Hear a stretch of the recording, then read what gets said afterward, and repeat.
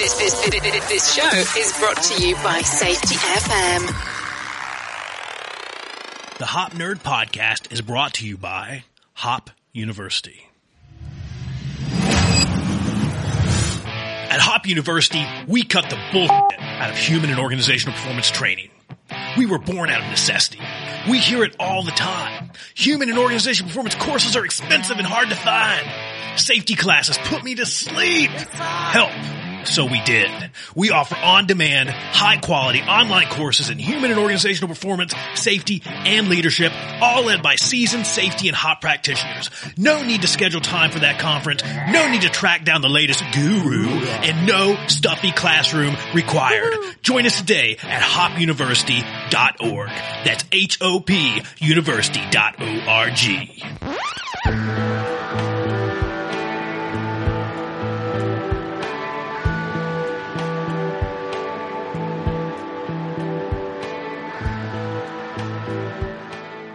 Hello, howdy, hi everybody, it is Sam Goodman, the Hop Nerd, bringing you another episode of the Hop Nerd Podcast. Thank you for joining us.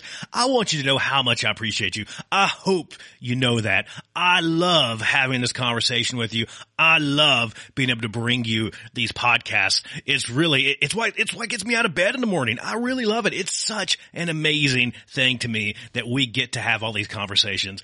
And as you know, these conversations, that's how I believe that we make the world a better place to work. Before we dive into part 2 of an amazing conversation with Steve Harvey and Tony McConachie, do me a favor, head over to the website, www.thehopnerd.com. Do all that social media stuff. You know where to find me, The Hop Nerd. Unless it's Twitter, it's The Hop Nerd one. You know the email, sam@thehopnerd.com or thehopnerd@gmail.com. There's a cell phone number below. There's all kinds of ways to get in touch with me, all kinds of ways to start this conversation. We're here. We're talking about hop. That's awesome. I want to shut up because this episode is amazing. It's part 2. If you couldn't tell during the last one, it's so amazing. I didn't really have a great place to cut it. I just kind of had to find a spot where I thought it would work best.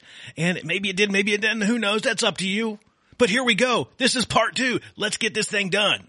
One thing that I was going to ask is, as you started down this path, and you moved from an organization that's heavy-handed or discipline-oriented, and you start to move towards kind of a more safety differently approach, how did you really work on leader reactions? Because that's a huge part of this, right? Because I'm sitting here imagining myself, I'm thinking back to past lives, right?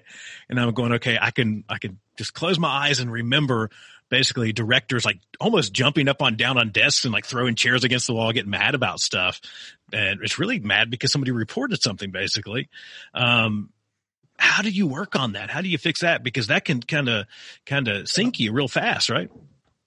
The one thing, so we have had our moments, that's for sure. So the way that you respond really does matter, and particularly from the leadership group. We've been fortunate with the one thing that I think we've done really well was 2 years ago to kick this whole thing off. Kim, the health and safety manager, designed a 4-day safety leadership program called Safe Simple. And to this day, we've trained about 280 leaders, HSRs, delivery partners, and also a lot of people now attending from outside of our organisation to come in and participate in it. So it's a beautiful program of work that really tries to get people to think about their thinking and to really challenge themselves to try and do something a little bit different. So anyone who makes the comment that I've been doing this for 20 years already needs to adjust that view and park that at the door and come in and actually think, what can I learn here and how do I try and flip this on its head to change the way that we do our work and the way that we view the people that do the work. So Safe Simple, it's just been a wonderful, wonderful experience for this organisation, and I really can't speak any higher of it. So I think that's been helpful to try and change leaders' views collectively around this. I think without that, we still would have had a lot more pockets of fury and blame coming out. But and we have had our moments, like we have had our field leadership roles still responding to wanting to kind of go at that person, particularly if it's someone that they're not quite connecting with as well. So once again, we've just been quite lucky that our executive in the operations space fully committed to this safety differently, safety two space, and wouldn't have a bar of signing off on any form of blame in the way that we respond. But Steve's role's been really great in working with those leaders that are on the ground, just try and coach them to be a little bit more curious. So that's also, helped in a way. Well, that's kind of where I go next with that, is that piece of it is that, when you have those, because you're going to have folks that react poorly sometimes, right? That's just always going to happen. You're going to have folks that react maybe not so great when something bad happens. How do you coach those folks? 'Cause I've been in those positions. I've got some of my own personal insights, but I'd be interested in hearing kind of how you coach those leaders that are at different levels. 'Cause I'm sitting here again, imagining the previous life of having a director, high in an organization, basically telling me that we shall fire this person. We can't. Well, you got to listen to me, right? So how do you do that? Well, it sounds a bit cliche, but you have to display some empathy. So how do you as an individual, throw yourself out there into that trench and imagine what life is like in the job that they actually do? So how do you be curious about seeking to understand the world of someone else rather than, having a preconceived idea? So we sort of teach a lot about, just that seeking to understand piece, curiosity.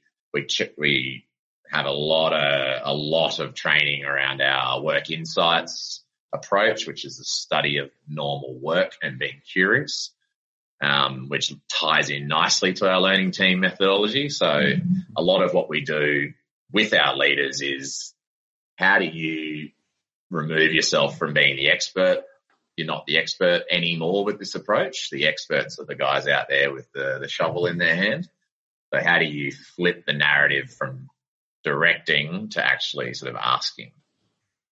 Yes, and really my role, Sam, is I'll sit down with these leaders and say, right, let's build the story job. Let's get the guys in, let's talk to them and find out really what happened.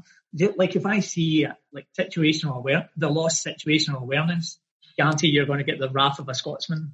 He gets angry. Yeah, I get cranky with that stuff. It's just it just doesn't make any sense. I've sent reports back actually that came back with things like that. So, mate, listen, we still need to get better in that space. There's no doubt about it. But we bring in guys like Mark Olston, who can help us design good programs, make it nice and easy and simple for investigations to be done in the field. Ideally, it would be great to get to the stage where I'm not needed in that space to help them. The guys are just really sort of going their own way when it comes to investigations. Right now, I'm sort of still have to be in there just having a look and just make sure there's no blamey sort of narrative there, Like I do see it I still see it quite a lot now where they say, worker failed to do this, or, lost situational awareness, which drives me mad. We trained him to get him better. Yeah. We blamed them, we trained them, and we shamed them, we blamed them, and then retrained them. Back to work. Yeah, exactly.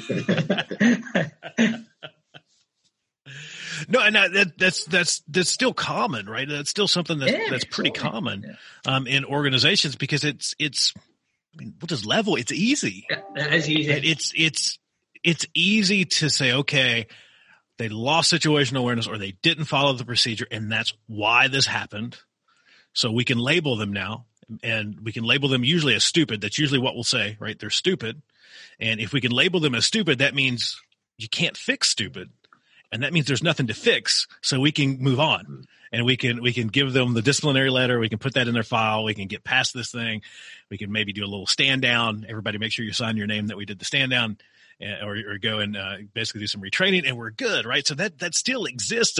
Yeah, change the procedure. But it's funny because it's and this is kind of a whole little side story, but you mentioned situational awareness, and it's frustrating, right? How frustrating is it when you still see that situational awareness thing? I was in a meeting with a group that shall remain nameless, and I didn't realize that the cameras were on. So that story always goes somewhere really well. And somebody started going down this whole path of situational awareness, and I've just started like banging my head like kind of onto the table, kind of jokingly, and they're like, "What's wrong? What's happening? Are you okay?" It's like I didn't realize they could see me, but it was that thing. They were going into this whole talk about, well, if the person would have just paid more attention, this would. And like, oh. Yeah. Right. We've done a lot of work around normalizing error. So the second principle of HOP being around error is normal. So we talk a lot in our in Safe Simple and also in our movements around site around the fact that we all make mistakes every day. And also we traditionally unfairly punish blue collar workers for mistakes than we do for white collar workers for mistakes. Mm-hmm. So it's sort of the stick gets brought out easier for the problem children out at site. So we try and sort of say, like, I can guarantee that you as a white collar worker are breaking a whole myriad of procedures in your movements throughout every single day, because there are so many and it's impossible to know or follow them all. So we try and just sort of talk through that complexity, which drives our conversation into the decluttering space around getting paperwork out of the way, because it's making us more unsafe. The more we keep introducing more and more paperwork, it's not helping the guys out at site. So we're trying to just change that conversation around implementing more paperwork to actually removing it. Yeah. Well, so much of that, so much of the approach that organizations have taken for a long time around complexity is to add complication. Mm-hmm. And you're like, that doesn't seem like a very good idea. Right? We take something that's very complex and then make it complicated by adding a lot of administrative burden around it. And then we say, well, okay, we're safer now because we have this, but we're usually not, right? We're usually not only is it more unsafe for the people out at site, but it's actually, the argument would be that it's actually, you're exposed more from a legal perspective as well, the more that you add paper in. So it's just a negative on both sides of the fence. Right. No, and I think it's interesting because you guys keep circling back to a part that's near and dear to my heart. You're talking about changing assumptions in a lot of ways, right? You're going back to this, normalizing error in an organization, really targeting the underlying assumptions around error. To me, has always been one of the first steps in trying to make this shift. It automatically starts to take you away from blame. Having those conversations around, there's error, there's rule breaks, there's rules that are bent in successful work, right? Just as much in not so successful work. And when you really paint that picture and people go, oh, and then the light bulb kind of comes on and they go, I get it now, right? And as you continue to have those conversations we were talking about earlier and really start hammering those assumptions, you start to see some amazing things happen. You can really start to embrace those hot principles. It seems like they can really almost become your new value set in your organization. And you can really start to see some amazing stuff happen. And that's what I always ask folks as I teach hot fundamentals is I ask them that. I'm like, when you look at these principles, if you really close your eyes and imagine that your organization believes these through to its core, what would really change? And the answer is everything, right? Absolutely everything would change. But it starts with those assumptions. Yeah, and not just safety. It wouldn't change. The whole organization would be thriving, And that's sort of where we're headed at the moment. We're moving into how do we change our ways, our processes in the procurement space? How do we change the way that we set up our next round of our code of conduct? How do we work with our legal and risk, IR, HR, and all those other functions that sit outside of operations? So how do we embed this even better in those practices, particularly in the procurement space, because we have a lot of outsourced work? How do we ingrain the Safety 2 thinking that we've got internally here, but we don't necessarily place inside our procuring process overly well yet? That's an interesting part because that's the real amazing thing about the principles. Usually safety is the catalyst. That's usually where it starts, but then it just kind of explodes once the organization sees the value and all that stuff everywhere else. And I think it's amazing that's when organizations kind of really start to go, okay, this is cool, is when their folks start coming to them and going, I did a learning team. I'm sorry I didn't tell you, but I did one. Right. And they start kind of happening organically on their own. They're like, okay, that's great. One of my near and dear friends that I've had on a couple times, Ian Allison, that's what he was kind of mentioning in a couple episodes back. He works in supply chain and procurement, and that's what they're starting to do. They're starting to do learning teams around this stuff. They're starting to do basically black line, blue line meetings. You know, they're doing listening sessions and all kinds of stuff. Bring two meetings, right? Bring two solutions to a problem meetings. They're doing all kinds of cool stuff, kind of just to get into learning mode. So it's so valuable everywhere in the organization. The HOP principles really, they're valuable throughout. It just becomes a value set for the organization overall, it seems like. Mm-hmm. So no, it's super interesting. I think there's a lot of stuff to be said there. If you had to give a couple pro tips to an organization that's just starting, what would you say to them going down this path? Ask lots of questions. Be curious. And if you do get some gold, then I suppose you really need to act on it. You know, you can't sort of hear something and say, oh, that's too hard, too difficult. We'll just park that. You know, that would probably be my sort of advice in that space. But yeah, just do it. Just have a go. That's what we're doing, Sam. We're just having a red hot crack at this. You know, sometimes we get a bit frustrated. You know, this is a government organisation, so you can imagine there's a little bit of bureaucracy, etc. with us. But you know, people like us. People like what we're doing. You know, so just have a crack at it. Yeah, it's sort of the safety world. Everything in safety is important, but not everything is critical. So we try and leverage off trying to reduce the amount of noise in the safety space by only being curious about the high risk things. So we don't want the system to be clogged up. So the one thing I'd be saying is just, you know, not everything is critical in the safety space. We don't want to hear about everything, and that's okay. We only want to know about the things that are going to kill you. So just be curious around your high risk activities and remove any blame language. Really, that's been the biggest win for us, is the removal of blame. Just that alone. Yeah. So that's one of the things I was going to ask next is, so we kind of hit the pro tips, and I agree. That's 90% of the battle is just getting started. If you just start down the path, then you just got to have the endurance, the willingness to be patient. It seems like, because then it's this kind of multi-year process of kind of hanging on and waiting and just kind of keeping up with and just kind of tending to it, really. But for the organizations out there that are more traditional based right now, if you had to share something with them, what should they stop doing right now? What should they start doing right now? If you had any advice around that. Well, I suppose just like what Tony said earlier there around blame, you know, if you just eradicate that sort of word in those sort of businesses, you know, and start using learning, you know, I think you'll discover a lot. You know, and building relationships with your people. You know, I think that's a good advice for leaders. You know, just get in there and start being curious about their work. I think example of that would be change the way that you're doing your leadership observations and flip it into a work insight approach. Being, I want to hear your voice. I want to capture your story. I'm not going to come out with a preconceived idea of what you do and mark you against that. I want to find out what you do, what's your story, and capture that as the study of normal work. And then the other thing that's been huge for us is, I'd say, get rid of your written pre-task risk assessments and move it into a guided conversation approach.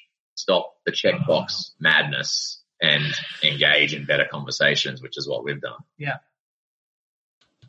Yeah, that's awesome, because so many of those processes just end up not working very well. Checkboxes are just, oh my God. That was one thing. And look, they're safety people. We used to love checkboxes, right? That was like the most amazing thing on the planet. Let's just add another box. But thankfully, most of our safety practitioners out there are waking up to understand that more paper does not equal more safe. Thank God. There's still a few out there, that's for sure. But most of the modern How is that for you? I mean, that's one thing I'll tell you as I kind of wander around, kind of being a little bit of a hop evangelist. Most of the folks that I struggle with more than anything else is probably other safety people. How is that? How is that for you? It's a dangerous question. Yeah, it's a dangerous question. I suppose one name, like, I don't hold punches even internally with their own safety folks. I don't. I know that. I was like, I know from my own experiences, if I've worked beside someone who's really traditionally sort of lame, tech box focused, I've sort of said to them, like, have a shot at learning something that even the fundamentals, cause it will make you a better safety practitioner. Even if you don't like it, even if you start learning about it and understanding it, if you don't take to it, at least you know it and you've tried it. Open your eyes a bit to it. That's certainly something that I've seen. And you know what? If you don't like it, there is businesses who will happily take you on and if you focus on zero harm, etc. But you need to at least open your eyes to what some organisations are trying to do and what modern thinking safety professionals are trying to do.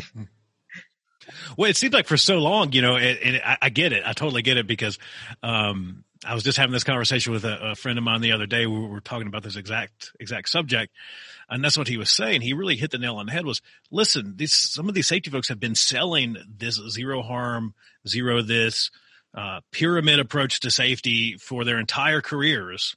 And now all of a sudden you're asking them to admit that it doesn't work that great. I'm like, I get I understand. Yeah. And look, I grew up around that stuff. We kind of touched on that, you end up kind of frustrated, ready, like outside kicking rocks because you're mad about, that kind of approaches. There's pictures of me standing in front of banners that say zero this and zero that too. Yeah. Right. But you live and you learn and then you're like, okay, and we're going to make some changes. We're going to burn that stupid banner.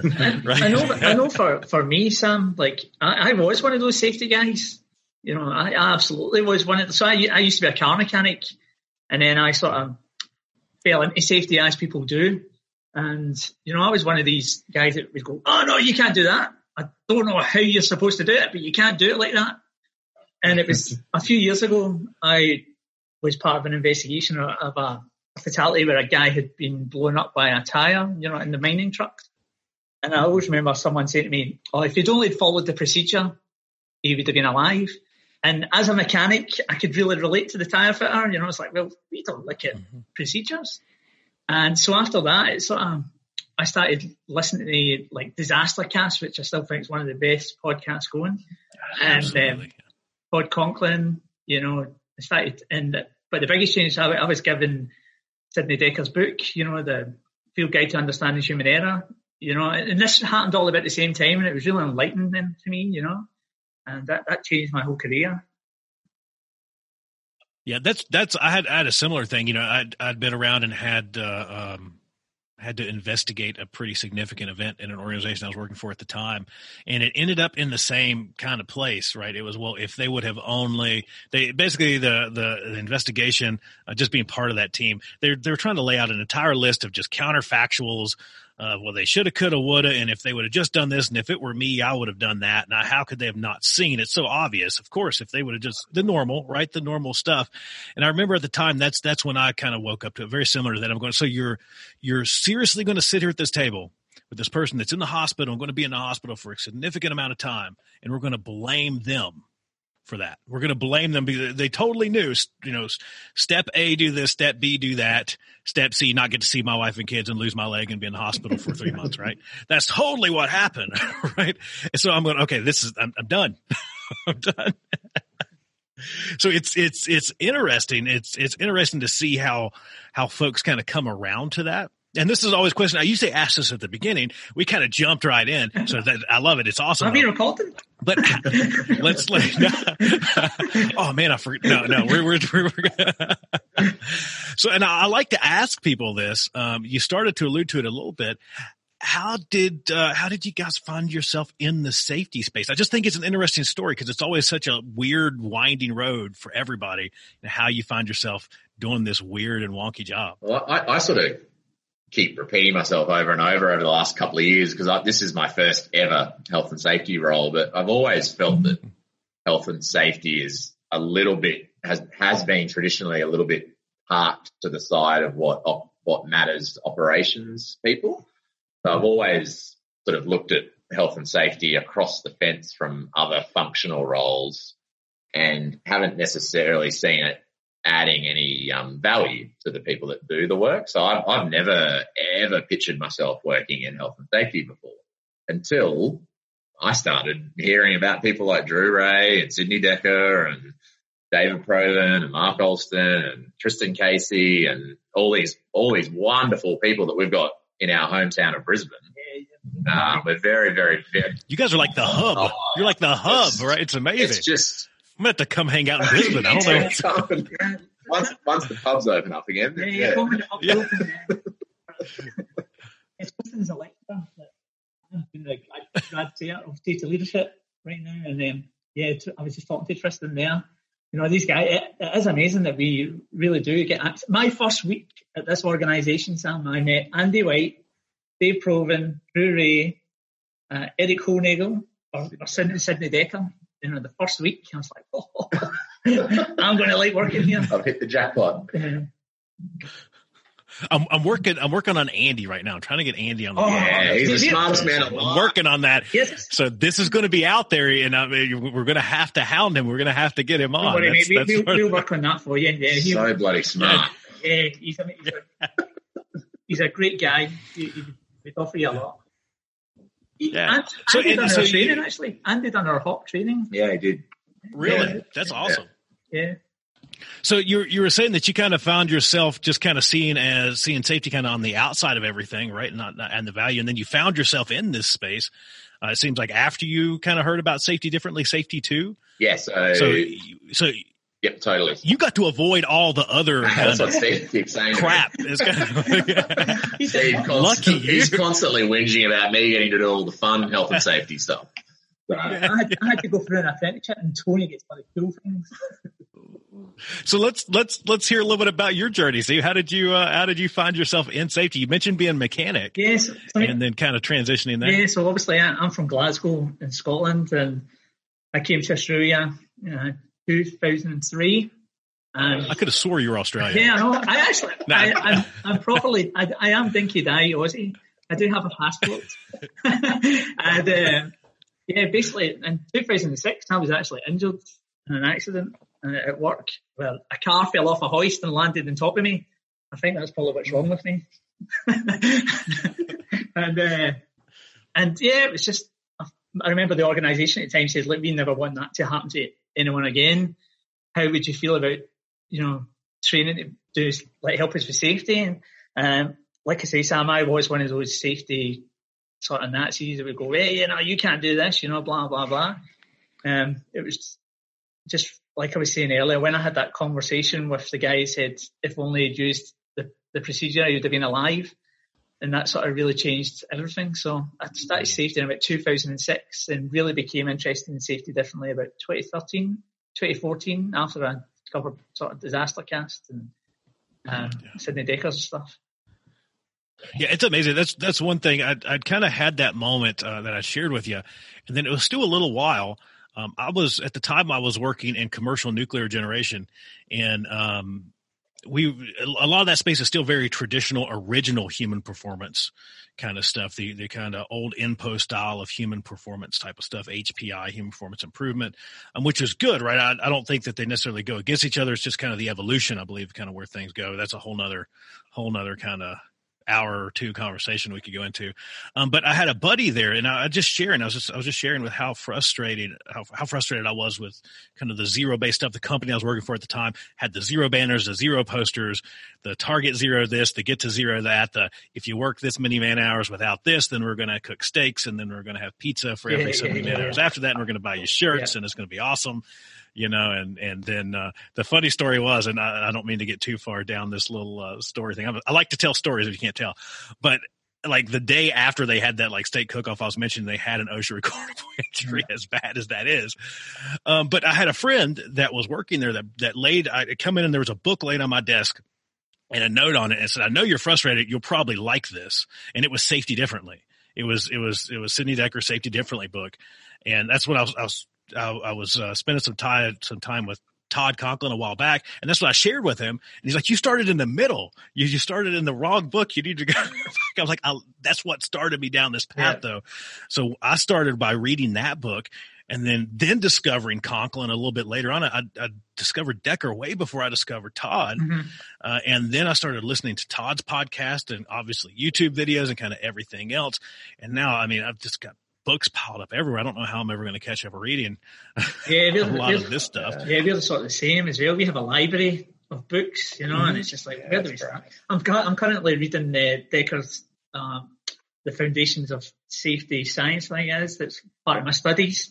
And that's a pretty awesome book. It's that. Yeah, that's it. That's the one. Yeah. And that's been a real brilliant read for me. It's just like starting off where safety's come from, and then I dare say we're going to get to where it's going to go as the chapters go on. Yeah. I love this book. This has been a phenomenal book so far. I'm nowhere near through it. I mean, you can kind of see where I'm at, but that has been an excellent book, especially for somebody like me. I admit that I'm a nerd, so history of anything, I'm totally into it. So if you had to give some recommendations for folks out there that are just getting their toes, into the water with this stuff, what book would you recommend that they read? Oh, well, books, definitely start with Todd Conklin's pre-accident investigation books. They're a lot easier to read, I feel, rather like sometimes with Decker's books, I have to read them 2 or 3 times before it sinks in, Yeah. But look, I suppose a bit of a plug for us is we done that documentary, the Doing Safety Differently. It's sort of a doco with Sidney Decker. It sort of talks about some of the things that we're doing. If you like to sort of watch YouTube things, but yeah, definitely. I'll throw that out there too. That is an excellent watch. I shared that with my day job organization, and they just because they're on this same kind of journey right now. They're not quite as advanced as where you guys are at, but they're in the point of rolling out learning teams and doing learning teams and all that kind of stuff. And when they seen that video, they were like, "Oh, this is cool. This is they're like, this is awesome. We're gonna yeah." So if you have not seen that video, you should totally go check that out. I'll share the link to that in the notes for this as well, so people can go. Yeah, it was good. It was sort of sprung on me actually.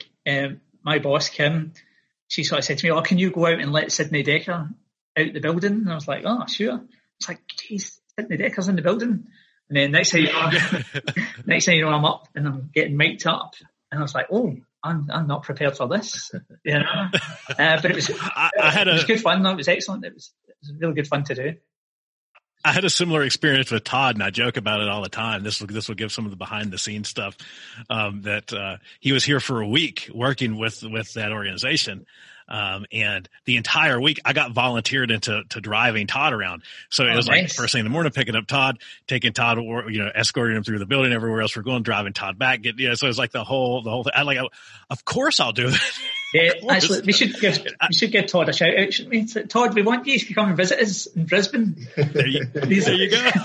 We're begging you. Yeah, we probably the only we're very lucky and we have met a lot of these. He's the final frontier for us to meet. We know Dave, Proven, Drew, all the Ted, all those guys, but it'd be cool to get him in Brisbane and hang out, have pizzas and beers. Well, I think that's something that's amazing though. And like I said, you guys are hoarding all the really cool people. So I'm kind of upset about that. But what's really amazing though is how, except for Todd's here in the Southwest. I think he's in Santa Fe, New Mexico. So he's not far from us. He's still in the Southwest. I'm in Phoenix. So he's not far. But I think what's really neat about a lot of these people, especially several of them that you just mentioned, especially, Dave Proven, Drew Ray, Todd Conklin, all these folks, we were just talking about Andy just a little bit ago. All these folks are really active in social media quite a bit, and they're willing to jump in and talk to you, have a conversation with you. They're not shy. And that's awesome, especially when you look at these people, and especially if you're a nerd like me, and you're really kind of digging into this stuff and you really just want to continue to learn and continue to nerd out on this stuff.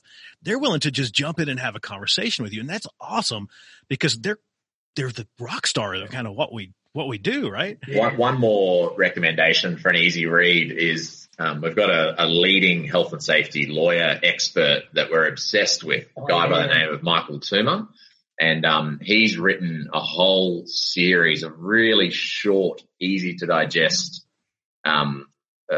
legal lens over the safety 2 world against a whole heap of topics like electrical safety, plant and equipment, asbestos, a whole bunch of, there's about a dozen of them because the biggest pushback you get with safety 2 type changes is that's not meeting the legislative requirements, or that's not safe, or that's not this. So using that Michael Toomer support, advice, and those books have been enormous for us. That sounds like an amazing resource because we get a lot of the same stuff here as with any organization to deal with. The first question that they have is, okay, has anyone looped legal into this? Yeah. It's always the first question. Right? Yeah. That's non-compliance. What are you talking about? You can't. Well, I think that's an interesting place. So we can't not talk about it, right? We have to at least bring it up. I know it's kind of here at the tail end of it, but we have to at least bring it up a little bit. We find ourselves in a really weird kind of wacky world right now, right? I mean, things are kind of strange with everything that's going on. And I think that's one really interesting part that I would categorize as really a silver lining to this whole kind of apocalypse situation that pubs being closed. Is that the organizations are realizing they're like, hey, you know what? We do have to adapt, right? We do have to be adaptive. Hey, maybe we do have some rules that hurt more than they help. I share this example quite a bit. I was talking to an organization the other day. They said, listen, we need people to wear respiratory protection, but they're outside of their qualification period. We haven't been able to do their medical clearance. We haven't been able to do a fit test for them. Wear the respirator. Put them in the respirator. It's fine, right? I get that it's not compliant, but we're in this space where we're like, okay, is that really a life-saving rule? Is that really something that's super important? So I think one of the interesting silver linings coming out of this whole situation is that we're starting to, some of the laws and rules that maybe aren't so necessary are starting to show their face. Yeah, we get it a little bit with the pushback around the legislative requirements. So we do with our decluttering projects, we do get our legal advice and recommendations from Michael Toomer in the first instance to help back up what we're doing. But we also just specifically open up the legislation because most of the times and more often than not, it's all folklore or made up that it's meant to be part of the legislation. So we just open it up and say, well, we're happy to meet what you're saying, but we need to see in the legislation where it says that. And that also helps to sort of remove any sort of, I guess, opposition to the change. Yeah. So we partner a fair bit with the Queensland government, the regulator, we get them in and come and see what we're doing, come and talk to us, we invite them to our event, so. Yeah, Steve's the biggest networking queen going around. It's the best part about him. Well, I think that's a really valid point because we do that quite a bit here too. Obviously in the United States we have kind of the overarching federal program of OSHA, and then kind of under that we have several states that have state-run programs, such as Arizona, where I reside. We have ADOSH, which is the Arizona Department of Occupational Safety and Health, and those folks are actually super interested in this new evolution of safety. Most of them are not these government bureaucrats, right? They want to come out and learn and like, this is cool. And so we can influence those folks quite a bit, it seems like, by showing them these successes. I don't see much of these folks being kind of sticks in the mud. A lot of them are like, okay, this would be cool. Yeah. That's Steve's motto, is to take safety 2 to the masses. He says it every day. My whole goal in life is to take safety 2 to the masses. That's a good goal. I love it. You need to come over and spread some of that around here with Ocean. That'd be amazing. Yeah, we'll try, mate. We'll try. Yeah, definitely. It's a good point, though. They are interested. I one of our delivery partners, contractors, they really got the regulator involved with some of the changes that we're doing. So I sat in some of the meetings, and they were like, yeah, it's good, but we're so used to seeing this. I was like, yeah, but come with us, come on the journey, but it's just like what we were saying earlier, Sam, paperwork, it's just easy, right? It's just easy to see, even though people don't really use it. Well, not everyone, but, it's not really used as it should be used. These guys are interested. So it's up to people like us and you to sort of start influencing. Well, I think, they're really no different than seems to be anybody else, right? Even if they're resistant, and you kind of touched on it earlier on, which I think is interesting, kind of the use of like the general adoption curve overall, right? You're going to have kind of your early innovators. You're going to have kind of the folks in the middle, early adopters, late adopters, and my favorite word, laggards. You're going to have laggards there as well, kind of way at the end.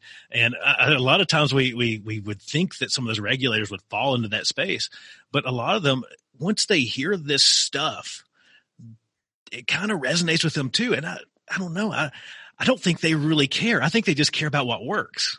I think they're okay with whatever works. Yeah, as long as we're keeping people safe, right? It's the safe systems of work, really. I've heard a lot of people who have got massive, massive systems. They still kill people, and then you've got these people that basically have nothing in place. But if you were to go in, you would see all this innovation and like adoption to work, what we're doing. And that's probably one of the biggest misconceptions around Safe Simple. Our program around Safety 2 is the opposition to it is that they believe that we want to get rid of all paperwork and we're actually unsafe people. So we're unsafely trying to unpick everything.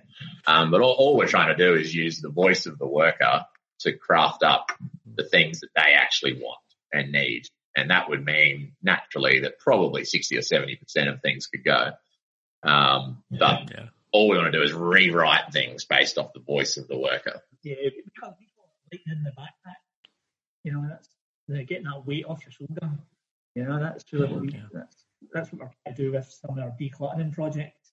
Some documents that I've read could be 50 pages long, and it's like, we're probably losing a lot of information in those 50 pages. Let's try and trim it back. Can we make it one page? Can we make it a video? Can we have cartoon? Can we remove it? Yeah, we have a cartoon safety policy. Something a bit different rather than the written safety policy. We've got a cartoon. We use cartoons a lot in the work that we do. Yeah. No, I think that's awesome. I think that's awesome. And when you and I first kind of connected, we had shared some of that stuff. You shared some of that with me. And I love that. That was just so cool and just so innovative. It was the word that we use here, that we've kind of used in our organizations have been, we call it either corporate-y or starchy. It's really starchy, right? If the kind of the old style written stuff so to see a cartoon safety policy, I was like, that is the coolest thing I've ever seen. Number one. And number two, it's totally the opposite of this normal kind of dry, boring. Because the first thing when you say safety, we can say it. The first thing that comes to mind is boring. Yeah, right? That's usually the first thing. Not here though. Sam, so to see something that's not boring, I love it. It's great. But we get in trouble for laughing too much in this place.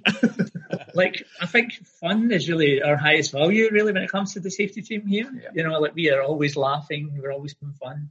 And we are definitely not traditional safety people. That's for sure. Yeah. You remember the sort of relationships that you had in the workplaces you've been at. No one remembers any of that other crap. So it's all about how well do you build and enhance other people's lives, really. Yeah. Good point. Yeah.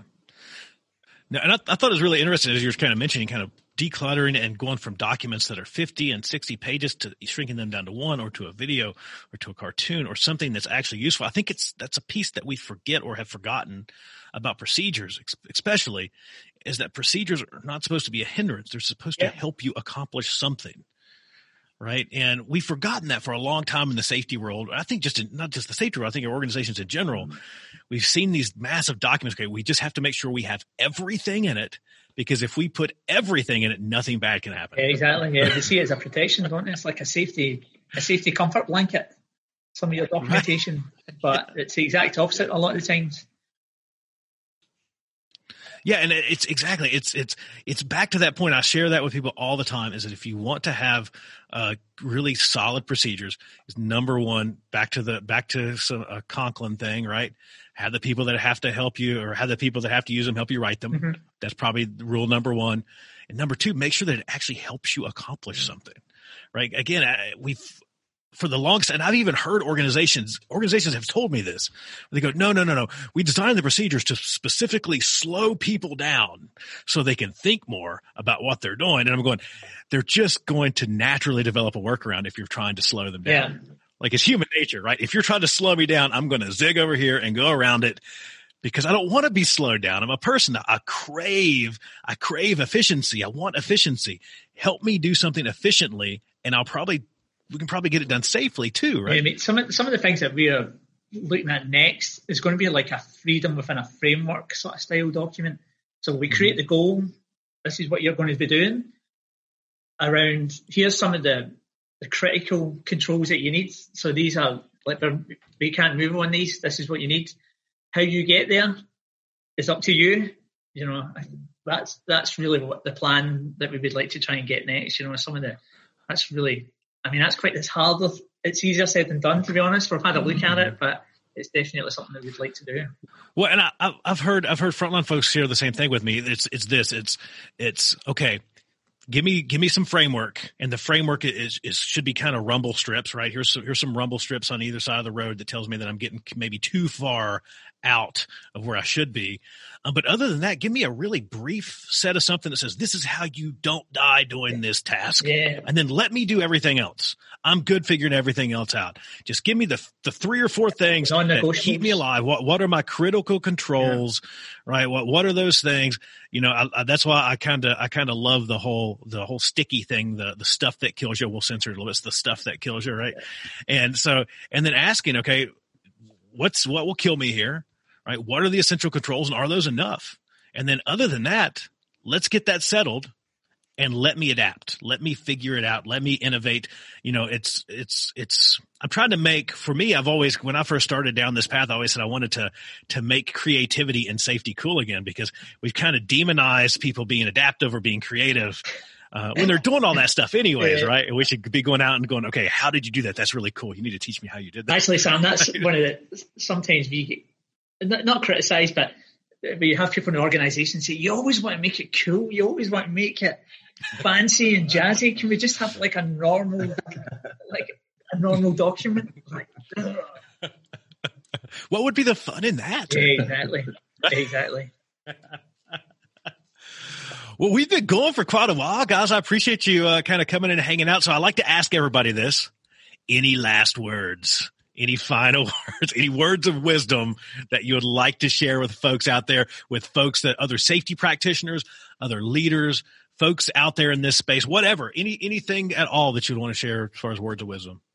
Just keep being curious for me. Yeah, just, think about the way that you respond, because that really matters, and enhance people's lives, don't detract from them. So, keep a good sense of humor and be patient and expect detractors, but stay calm, measured, and stay focused on your goal. I like it. I love it. Thank you guys for coming on so much. Thank you. We've loved it. Yeah, good on you, mate. Yeah, good on you. If people want to reach out to us, happy for that to happen. You know.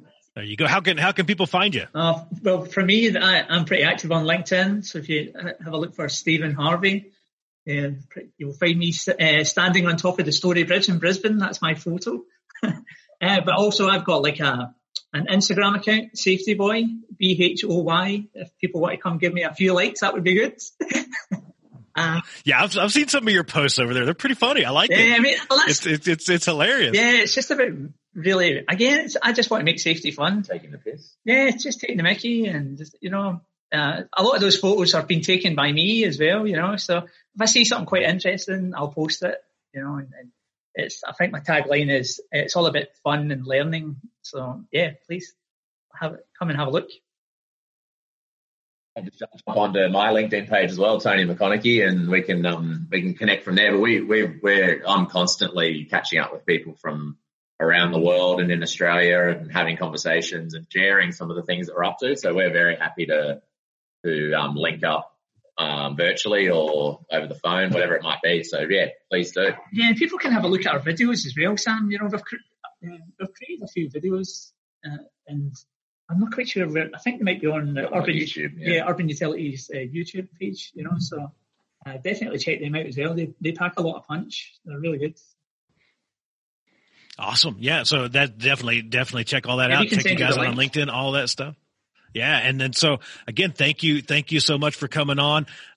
Maybe at some point in the future, we'll have to try to meet up in person. That would be amazing. I think I'm gonna have to come to Brisbane and try to meet all these amazing people that hang out with you. I'm pretty sure if you let us know you're coming over, I'm sure we could do something. Yeah. Definitely, man. Yeah, Kim, you want to try and get... We've got to wait. You should really try and get Kim. We've got to try to schedule it between apocalypses. We've got to wait, sometime. This is over before the next one happens. Yeah, we're not coping with these bars being closed. That's for sure. It's pretty rough, right? It's pretty rough. Oh, how amazing is that? I mean, we're sitting here, we're hanging out. It was kind of late on my end and I guess sort of midday on their end. And we just went on and on. It was just such an amazing conversation. I'm geeking out over here because it was just such a fun conversation. That's all I can say about it. I like it. I love it. I got to have more of it. I can't wait to have these guys back on. It's going to be a blast. That's all I've got for you. There's nothing else I can say. It was super cool. So until next time, it is Sam Goodwin, the Hop Nerd, signing off. Bye, everybody. Bye.